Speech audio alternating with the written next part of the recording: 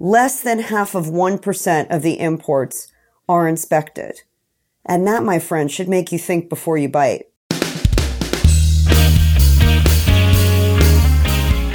Hi, I'm Maria, otherwise known as the Fit Foodie. I'm a chef, holistic nutritionist, author, inventor, and mom. And I want to welcome you to my podcast. It's called Recipes for Your Best Life. And with every episode, I'm peeling back the onion on fitness, nutrition, health, wellness, and family. The truth is, you're the chef of your life. And for every important pillar, there's a great recipe worth sharing. So every week, we'll explore them together. Think of it as food for thought that you can really sink your teeth into. So join me, and let's squeeze the joy out of this life, because you only get one. Can I get a fork, yeah? Alexandria, Egypt. It lies in the heart of the Mediterranean coastline, and I think of it as a jewel. It harbors a seemingly endless variety of seafood, and I grew up on all of that. Red mullet, sardines, white anchovies, giant prawns, sea bass, and baby octopus, just to name a few. And that abundance of freshness is what fed us almost daily.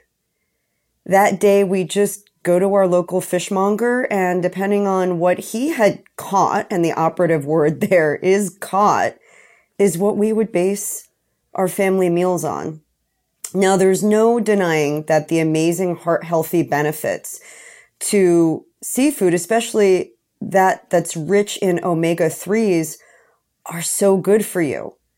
And you can find omega-3s in mostly fatty fish like salmon and mackerel and sardines and anchovies. And there have been tons of studies showing the variety of health benefits, ranging from reducing the risk of heart disease to treating pain and inflammation.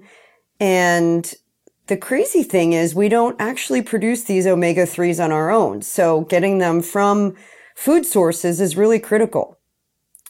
So recently, I had an experience that was actually really quite scary. I've been eating seafood my whole life.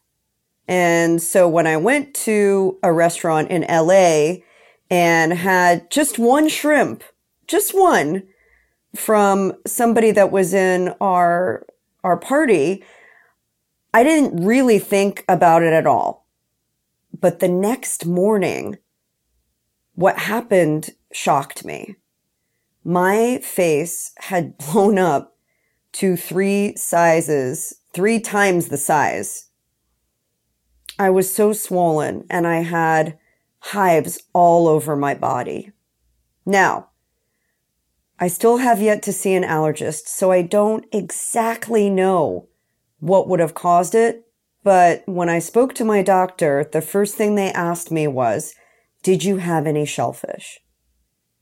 Could it have been that one shrimp? I thought. Gosh, I've been eating shrimp my whole life. How could that be?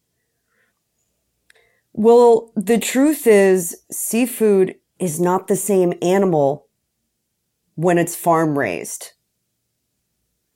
When it's farm raised versus when it's wild caught, we are talking something completely different.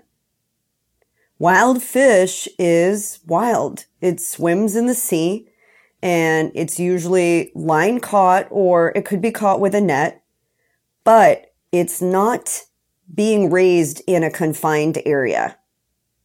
While farm raised seafood is housed within small pens that are set up in the ocean or in small ponds. Kind of like the difference between free range chicken or beef and farm raised. It's the same philosophy. So let's dive into this a little bit deeper because there's definitely something fishy going on. Have you ever seen the sign color added to salmon? It's because the color of farm-raised salmon is so much paler than the wild-caught.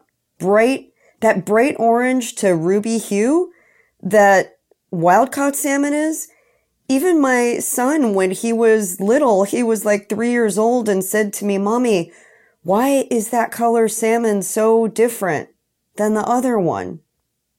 It's because they're not eating what they're supposed to. Also, have you ever witnessed that really high gloss sheen on the surface of your seafood? One day I was washing some shrimp and turned around to find them literally swimming in a bubble bath. I had come to find out that they were treated with an additive called STPP, or sodium tripolyphosphate. And it helps to keep those little delicate morsels from drying out as they journey from all over the world, coming from Vietnam and India and Thailand. Lo and behold, STPP is a suspected neurotoxin, and it can have really dramatic effects on the nervous system. Not to mention, it tastes horrible if you don't wash it off thoroughly. But under current regulations, certain approved food additives don't even require disclosure. And when they're traveling from around the world, the FDA usually isn't even inspecting that. Less than half of 1% of the imports are inspected. And that, my friend, should make you think before you bite. So let's talk about the details of farm raised. Okay, farm raised seafood simply is confined. So it's confined to a specific area.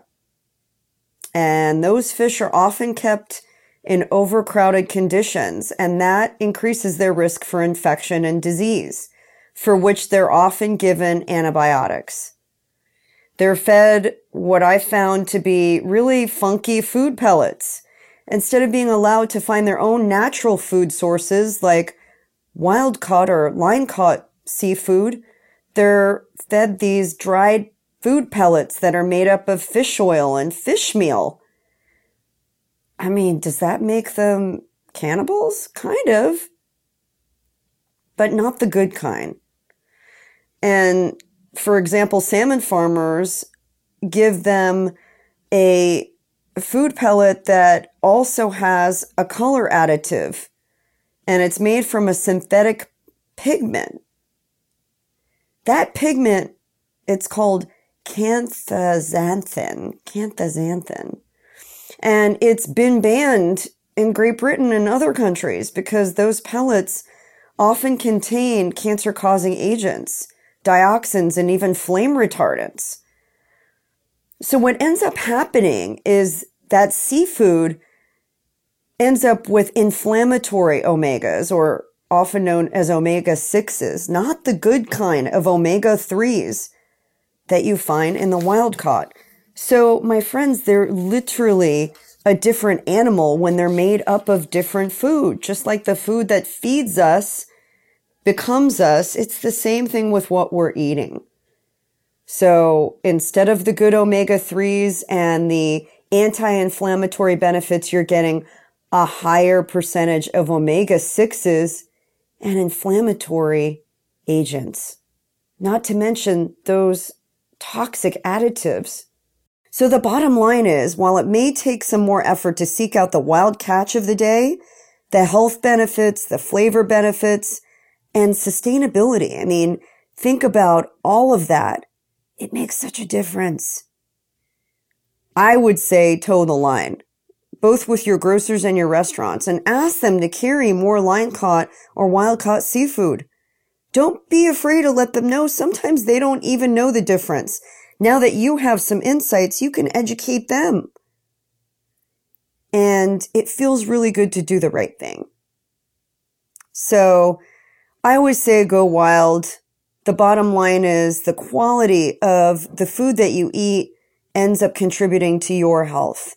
And in my case, where I had this horrendous allergic reaction to what I truly believe was the shrimp and the additives that were on it, because I've never had issues before, and we are seeing now more than ever about 90% of our imported shrimp is from across the world.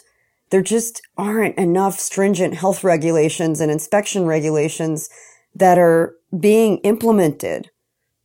You have to make the choice. So I have a fun little recipe that I want to share with you. And you can also find it on my website at eatcleaner.com, but it's for what I call Med-Mex fish tacos.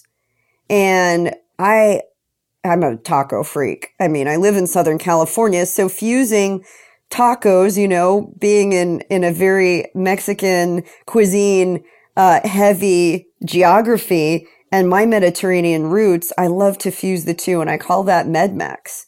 So I love to use a firm flesh fish. You can use halibut, you can use sea bass, and layering that grilled fish into a whole grain or a sprouted taco, or you can even use jicama tacos. Those are becoming really popular, and you can find them in the fresh section of your local, usually natural food store. But layering that grilled fish in, I just use a little sea salt or kosher salt to season it with some cumin. And then I make that unbelievable salsa with mango. Oh my gosh, it's so good, you guys. Mango, maybe a little bit of pineapple if you're feeling extra exotic, but the mango is really important. Tomato. And then I make this fantastic salsa. The salsa really does it.